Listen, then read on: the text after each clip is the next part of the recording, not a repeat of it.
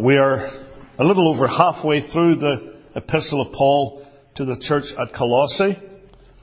And we've been noting that this part of the book, chapters 3 and 4, is chiefly to do with the behaviour or the duty of the believer in light of the doctrine that we have learned in the first two chapters.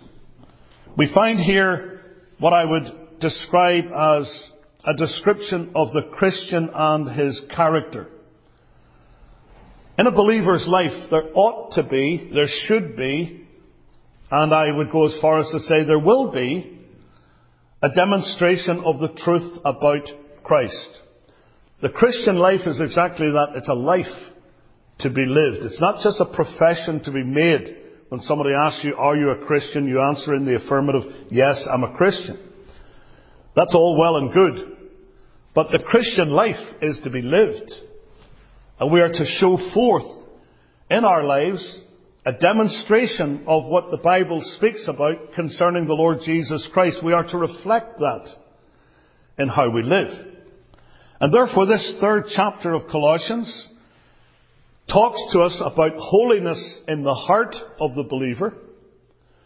And we've gone through various scriptures here, various verses that speak of what we're to put off and what we are to put on. But it also speaks of harmony in the church. And we'll get to that as we look at the section from verse 12 down through verse 17. Now we've already noted the exhortations of verses 12 through 14. Let me read them to you again. Put on, therefore, as the elect of God, holy and beloved, bowels of mercies, kindness, humbleness of mind, meekness, long-suffering, forbearing one another and forgiving one another. If any man have a quarrel against any, even as Christ forgave you, so also do ye.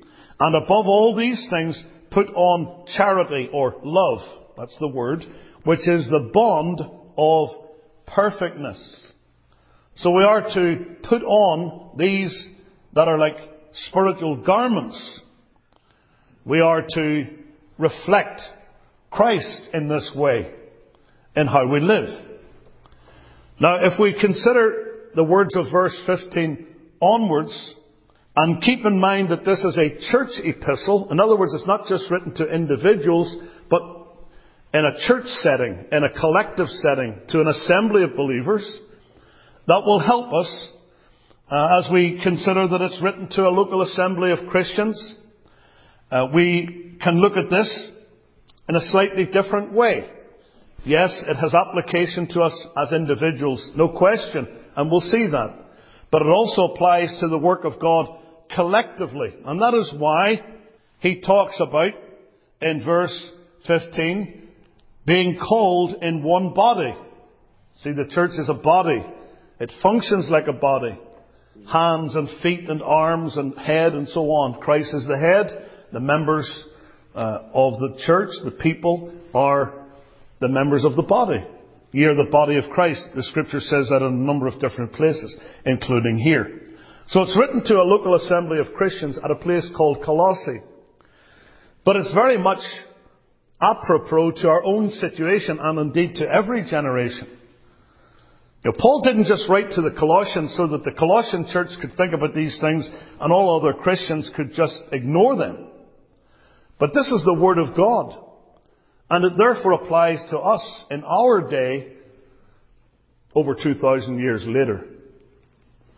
Now you'll notice in chapter 1 of Colossians verse 2, just to refresh your memory, that in fact this epistle was written to a collective body. He directs the words to the saints and faithful brethren in Christ which are at Colossae. It's obviously written to that church. And again, you see that emphasized in chapter 4, verse 16. And when this epistle or this letter is read among you, that's in Colossae, cause that it be read also in the church of the Laodiceans, and that ye likewise read the epistle from Laodicea. Laodicea and Hierapolis and Colossae were a triplet of towns that were near one another. And Paul, when he was writing to the Colossians, he made it clear that this letter was also to be read in the Laodicean church. that they might benefit from the same teaching. So let's think about this. The section that we're dealing with here in Colossians 3 has to do with harmony in the church.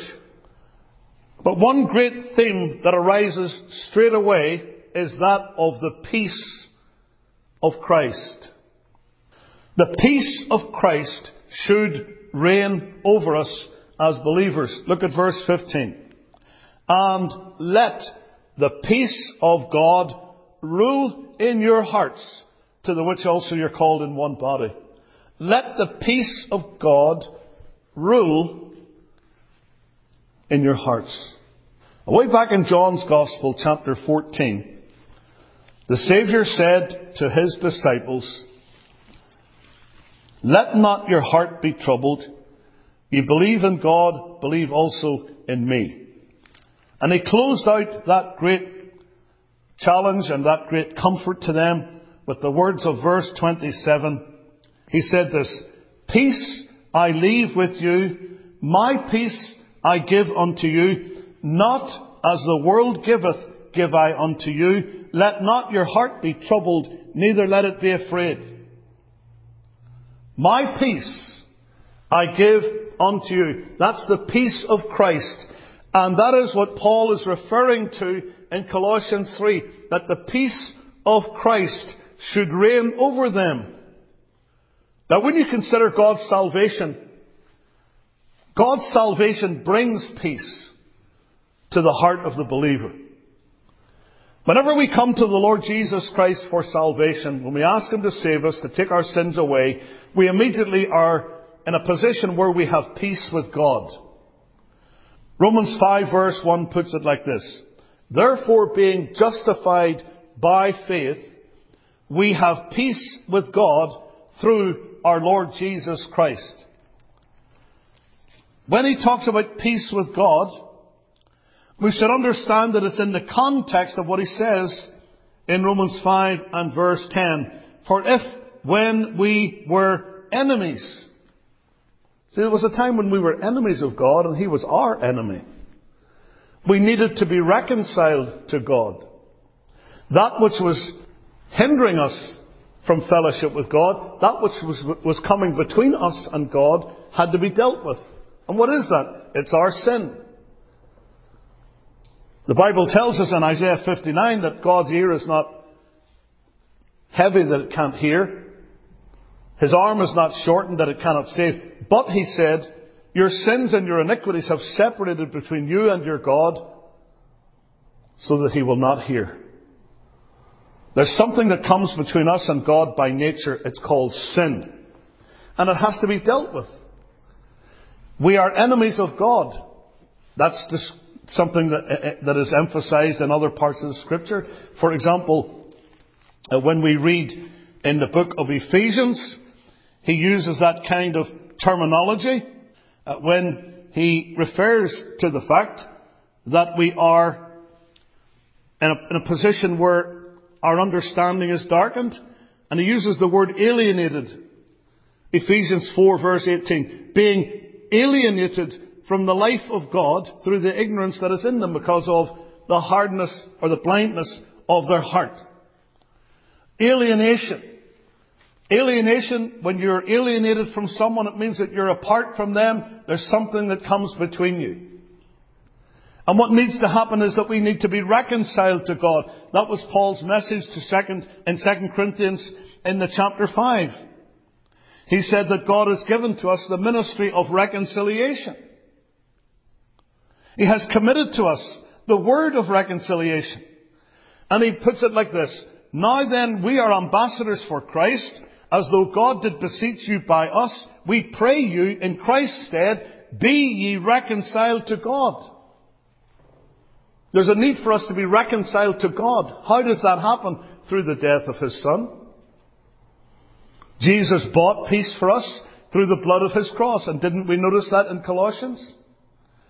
When we studied the first chapter, we said in verse 20 we noticed in verse 20 of chapter 1, he said, and having made peace through the blood of His cross, by him to reconcile all things unto himself. By him, I say, whether there be things in earth or things in heaven, and you that were sometime alienated and enemies in your mind by wicked works, yet now hath he reconciled in the body of his flesh through death, to present you holy and unblameable and unreprovable in his sight. So there's been this taking away of that which hindered us communing with God. When we come to Christ, we confess our sins, we believe on the Lord Jesus Christ, we repent of our sins, he saves us, he gives us his peace. We have peace with God through our Lord Jesus Christ. But there's not only peace with God, there is what the Bible calls the peace of God. And we receive that as well as Christians. We read Philippians chapter 4 for our Bible reading, part of it. And there you will notice that he talks about prayer in verses 6 and 7. Be careful or anxious for nothing, but in everything by prayer and supplication with thanksgiving, let your requests be made known unto God. Notice, and the peace of God, which passeth all understanding, shall keep your hearts and minds through Christ Jesus.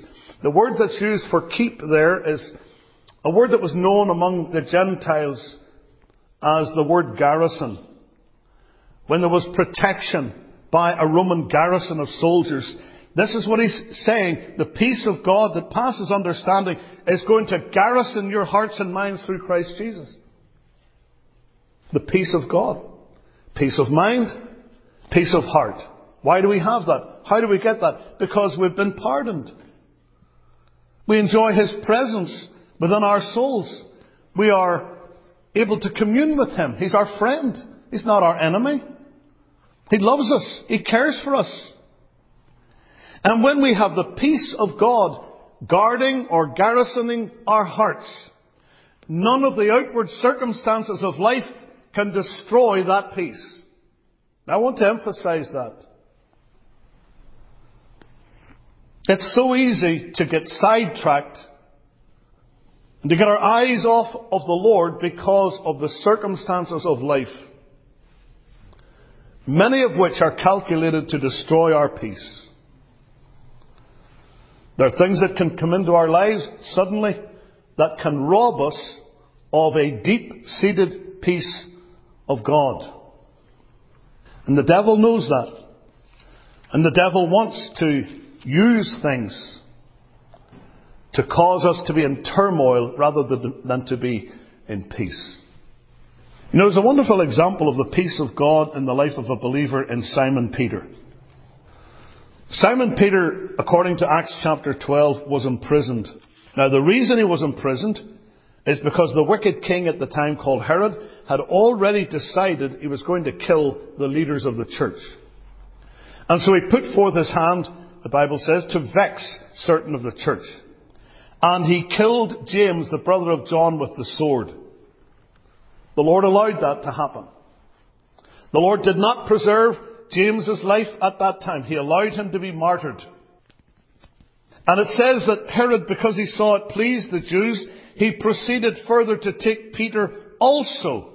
And when he had apprehended him, he put him in prison and delivered him to 4 quaternions of soldiers, that means 16 soldiers, to keep him, intending after Easter, or Pasch, as the word is, to bring him forth to the people. He was going to kill him. He was going to execute him publicly. Now, what do we find? The church began to pray for Peter. We read that in verse 5 of Acts 12. Peter therefore was kept in prison, but prayer was made without ceasing of the church unto God for him. And when Herod would have brought him forth, the same night Peter was sleeping between 2 soldiers, bound with 2 chains, and the keepers before the door kept the prison. Now I ask you the question, if you knew that early in the morning you were going to be taken from a cell and have your head cut off, would you have been sleeping? Would I have been sleeping? Well, as we read on, we find in verse 7, and behold, the angel of the Lord came upon him, and a light shined in the prison. And notice this, and he smote Peter on the side and raised him up, saying, arise up quickly. Now, if you were to look at that word in the original Greek language, it's a very strong word. He had to give him a good thump to waken him. In other words, Peter was sleeping like a baby. He was sleeping soundly. Even though it was Herod's intention very, very soon, within hours, to cut his head off.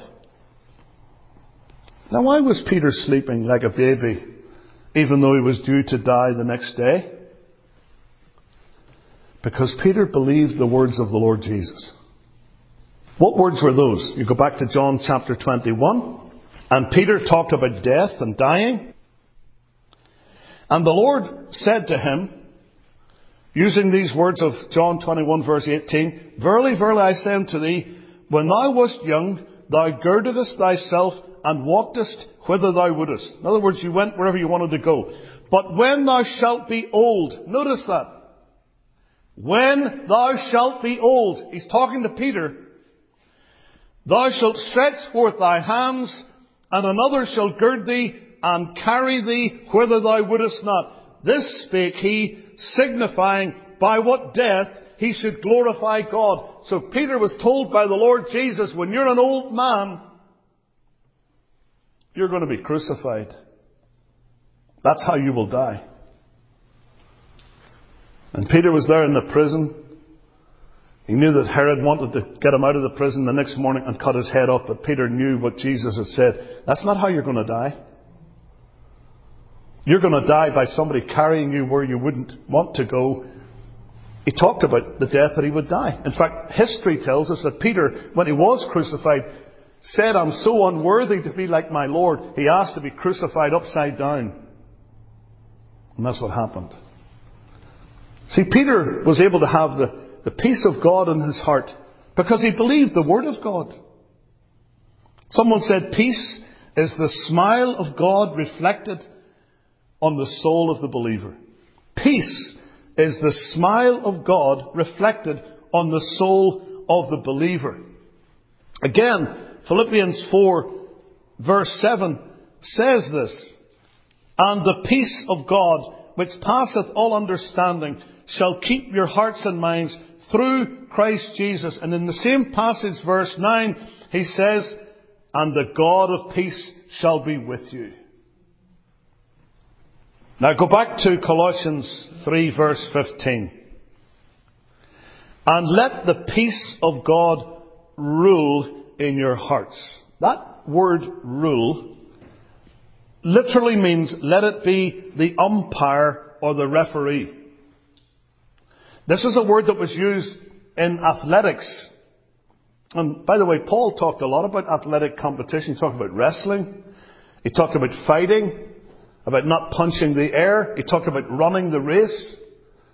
He talked about like the marathon in the Greek games when he said, let us run with patience the race that is set before us. And he talked about looking to the finishing line. Pressing toward the mark for the prize of the high calling. Whenever someone won Olympic competition in those days, they would be called up high to an exalted place in the stadium, and they would put a laurel wreath on their head that they were the champion. And that's what he's talking about. When we go to be with Christ, He will give us the prize. So Paul was used to talking in these terms, like athletic competition. So he says, let the peace of God rule. Let it be the umpire of your soul. Let it be the referee. Now, an umpire in those days, kind of similar to today, was someone who decided who could enter the competition if you were qualified. And he could also decide who needed to be disqualified because they didn't keep the rules. An umpire. A referee. Someone who decides what's right and what's wrong in a contest. Though some of my soccer buddies don't like referees. But in regard to this peace of Christ, I want you to notice the control it provides to the believer. The peace of Christ, the peace of God, he says, let it rule in your heart. Let it be the umpire. Let that be the referee for your conduct. In other words, the peace of Christ arbitrates, or it acts as an umpire in the soul. What do I mean? Well, when there are decisions to be made by the believer, sometimes there may be a conflict of impulses or motives. And the peace of Christ is that which steps in to decide which is to prevail. What's the decision to be made here? I read of some missionaries to the coal Indians in Mexico, and they were trying to find a word for peace that would translate from the English. And the translators came up with a word for those Indians which meant a quiet heart. Peace. A quiet heart. Now let me say this to you. When you face a decision regarding something, one of the indicators of the right course of action is a heart that is at peace. When a believer is in disobedience, he has no peace about what he's doing. The joy is taken away. Remember the psalmist David, when he sinned against the Lord in a grievous manner with a woman called Bathsheba.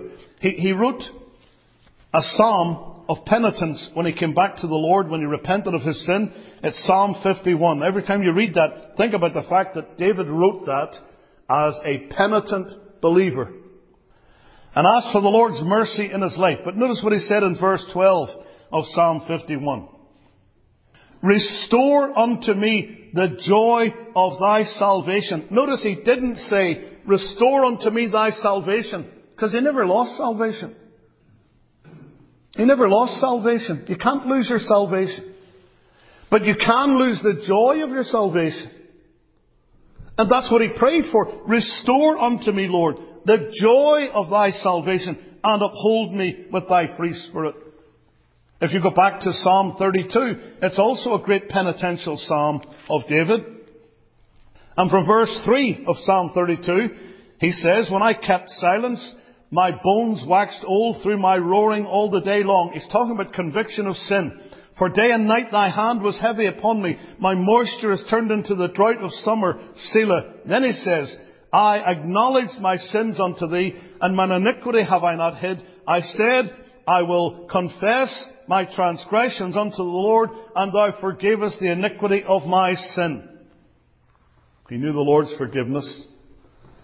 Therefore he knew the restoration of joy and peace in his heart. Now how can I know the will of God regarding any given matter? How can I know what God's will is? The control of the peace of Christ determines that for us. We must let that peace be the umpire. Now let me just put in a little caveat here, a word of caution. You cannot allow just this idea of peace in your heart to be the controlling factor in a decision without regard to the Word of God and without regard to prayer. Because you could actually say, well, I'm at peace about this. I have a great peace about doing this. When in fact it's something that's contrary to the Scripture. And if it's contrary to the Scripture, I don't care how you feel about it, it's wrong. We have a wonderful example of that in Jonah, don't we? The book of Jonah is such a great book. It's so applicable to our own lives. Here we have Jonah, faithful prophet of God, but the Lord tells him to do something he doesn't want to do. See, Jonah was a very strong, patriotic Jew. And he knew what the Ninevites, what the Assyrians had done to his people through the years. And when God told him, I want you to go and preach to them so that they might repent, Jonah's thinking, God's going to have mercy on those people. I don't want God to have mercy on them. I want him to judge them. I want those people to be judged. That's what they deserve. And it's in that context that you read the book of Jonah, and the word of the Lord comes to him, and he says, arise, go to Nineveh, that great city, and cry against it, for their wickedness has come up before me. But Jonah rose up to flee unto Tarshish from the presence of the Lord, and he went down to Joppa, and he found a ship going to Tarshish, so he paid the fare thereof, He went down into it to go with them into Tarshish from the presence of the Lord. And then we read about this great storm that arose. But at the end of verse 5, but Jonah was gone down into the sides of the ship, and he lay and was fast asleep. Jonah was at peace. But he wasn't doing the will of God. He was doing his own will. Jonah was in disobedience at this time, but he's sleeping. This is not the peace of God that's keeping his heart and mind. This is his own desire. If he had thought about the thing properly, he would have known that he was in disobedience to God. He wouldn't have got on that ship, and he wouldn't have tried to go the opposite direction to where God called him to. You see, we obviously have to obey God's word, and where the word of God speaks clearly to something, we must obey that. That's why in the context of Colossians 3:15 you have verse 16, let the word of Christ dwell in you richly in all wisdom. Don't forget about God's word. Don't forget what the scripture says. If you want to do what pleases Christ, if you have a desire to do what pleases Christ, He will give you an inner peace in your heart about what you're doing as the assurance of His will, or on the other hand, He will withhold peace as an indication that it's not pleasing to Him. But the whole key to it is that we have a desire to do His will. The Bible says, delight thyself also in the Lord, and He shall give thee the desires of thine heart. It's not a carte blanche. God's going to give you the desires of your heart without delighting yourself in His will. That's to be paramount in our minds. What does the Lord think about this? So maybe sometime you're wondering what to do in a given situation. What course of action to take. Like Yogi Berra used to say, when you see a fork in the road, take it. Well, that's not going to work because there has to be a decision made. And so what are you going to do in that instance? We're wondering what to do. We don't know what course of action to take. Here's what Paul says we're to do. We're to let the peace of Christ be the umpire. Like the referee in a football game, a soccer game. The referee is the one who rules that somebody has committed a foul or is offside or whatever it may be. God's peace is the referee. He tells us in our souls, giving us peace or withholding peace, that what we're doing is either the right thing or the wrong thing. That's it. If you haven't got a peace about something after praying about it, after reading the Word, what the Word of God has to say about it, you still haven't got peace about it, then you cannot go in that direction. You mustn't. You've heard me use the illustration before. If it's doubtful, it's dirty. Honey, this white shirt in the wardrobe, is it washed or is it dirty? She says, if it's doubtful, it's dirty. You have to ask the question. Something's wrong. It doesn't smell right. It doesn't look right. It's dirty. This is the way it is in seeking to establish the will of God in your life. And there's decisions that you and I have to make every day. And I don't know about you, but there's times when I wish I could just turn to the Bible and it says, thou shalt do this on a given occasion. But you're going to find there's an awful lot of things where the Bible doesn't have a book, chapter and verse about that specific thing. But you're going to have to make a decision. And you make that decision before God. And there's an umpire, there's a referee in your soul that's going to be making that decision. And that decision is made before God as you pray, as you want His will. You're not wanting your own way, you want His way. Lord, help me to do the right thing here. And if you desire to do His will, the Lord will teach you His will. He'll lead you in the right way. There's the control that the peace of Christ provides. There's also the communion that it protects. Notice that let the peace of God rule in your hearts. Let it be the umpire, to the which also ye are called in one body. See, when there's peace in your heart, In doing the will of God, there's also going to be peace between you and other believers. And I think that brings in as well the whole issue of counselors. There's a verse in Proverbs that says, in the multitude of counselors there is safety. And that's a rule of thumb for Christians. There's something that is before you as a decision that you're to make. You're praying about it. You're seeking to find out what the Scripture says about things like that. It may not be exactly written in the Bible, but there are principles there. There are things that can indicate to you what God might have you to do. But there's also the advice of other believers. And I'm talking about people who are walking with God, people who are praying people.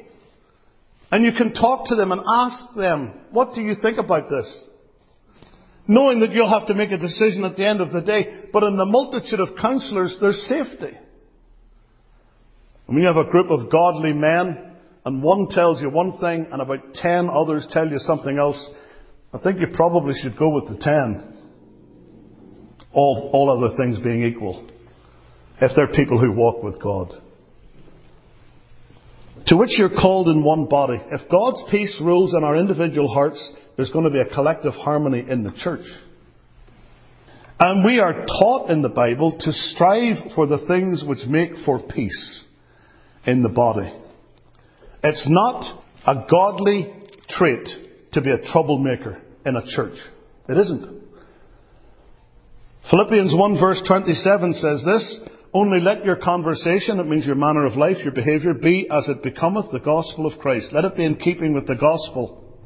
That whether I come and see you or else be absent, I may hear of your affairs, that ye, notice it, stand fast in one spirit, with one mind, striving together for the faith of the gospel. See that? Unity. Cooperation. Oneness in the local body. He goes on in chapter 2 of Philippians to speak further about this from verse 2. Fulfill ye my joy, that ye be like-minded, having the same love, being of one accord, of one mind. Let nothing be done through strife or vain glory, but in lowliness of mind, let each esteem other better than themselves. Let's not have selfishness. Let's think what's good for others, not just for ourselves. Look not every man on his own things, but every man also on the things of others. Let this mind be in you, which was also in Christ Jesus. And you're back to chapter 4, verse 2, where he's beseeching Euodias and Syntyche, two women folk, that they be of the same mind in the Lord. Let us be, as much as is possible, and as much as lieth within us, at peace one with another. There's a story told of two porcupines. You know what a porcupine is? There were two porcupines, and it was winter. And so they huddled together to keep warm, but they kept pricking each other. So they decided to separate, but they, in separating, nearly froze to death. So they got together again, but the more they got together, the more they needled each other.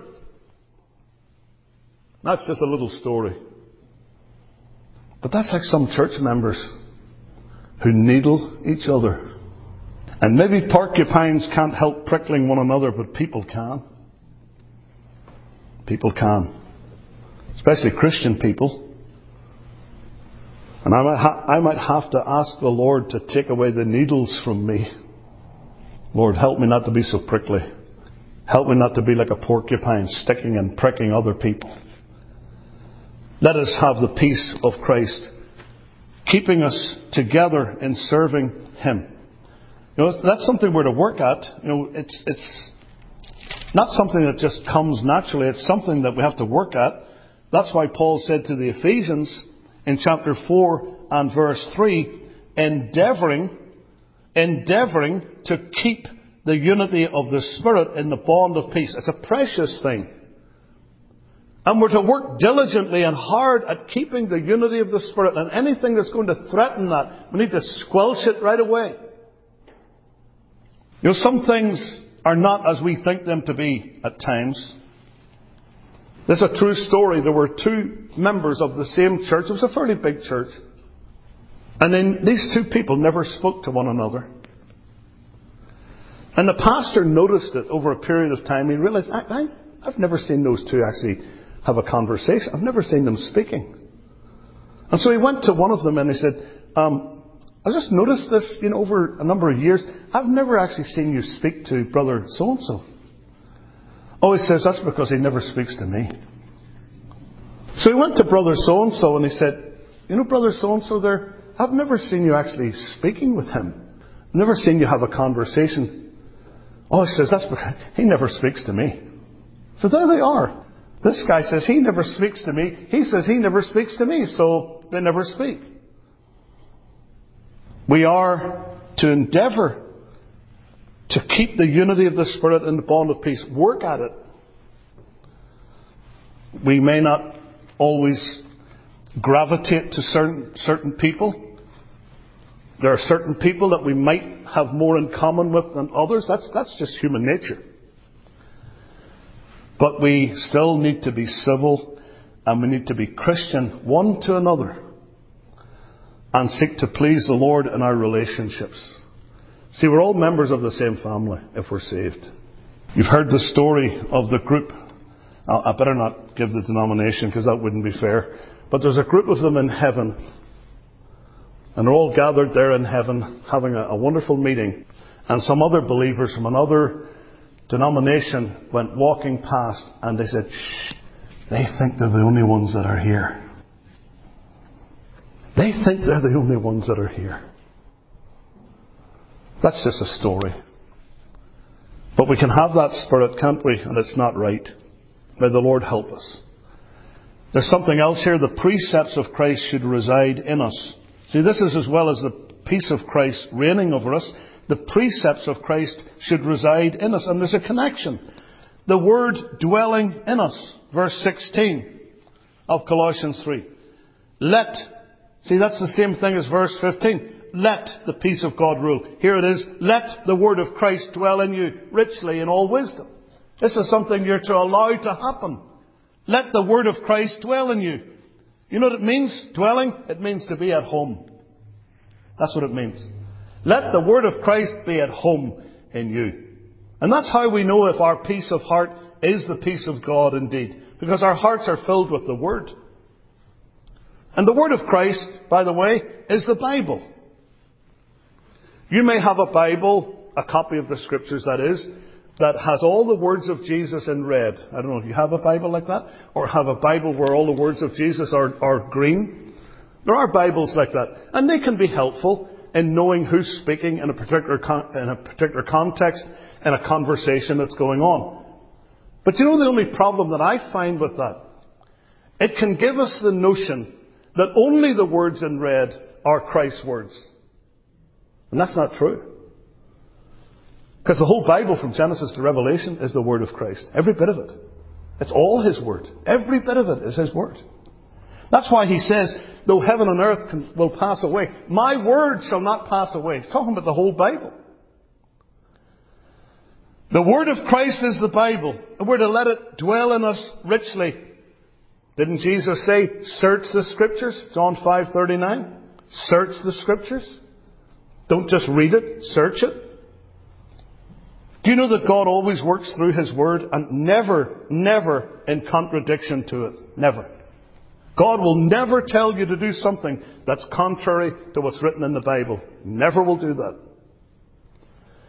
And if you study Psalm 119, there are various ways in which the Word of God is described.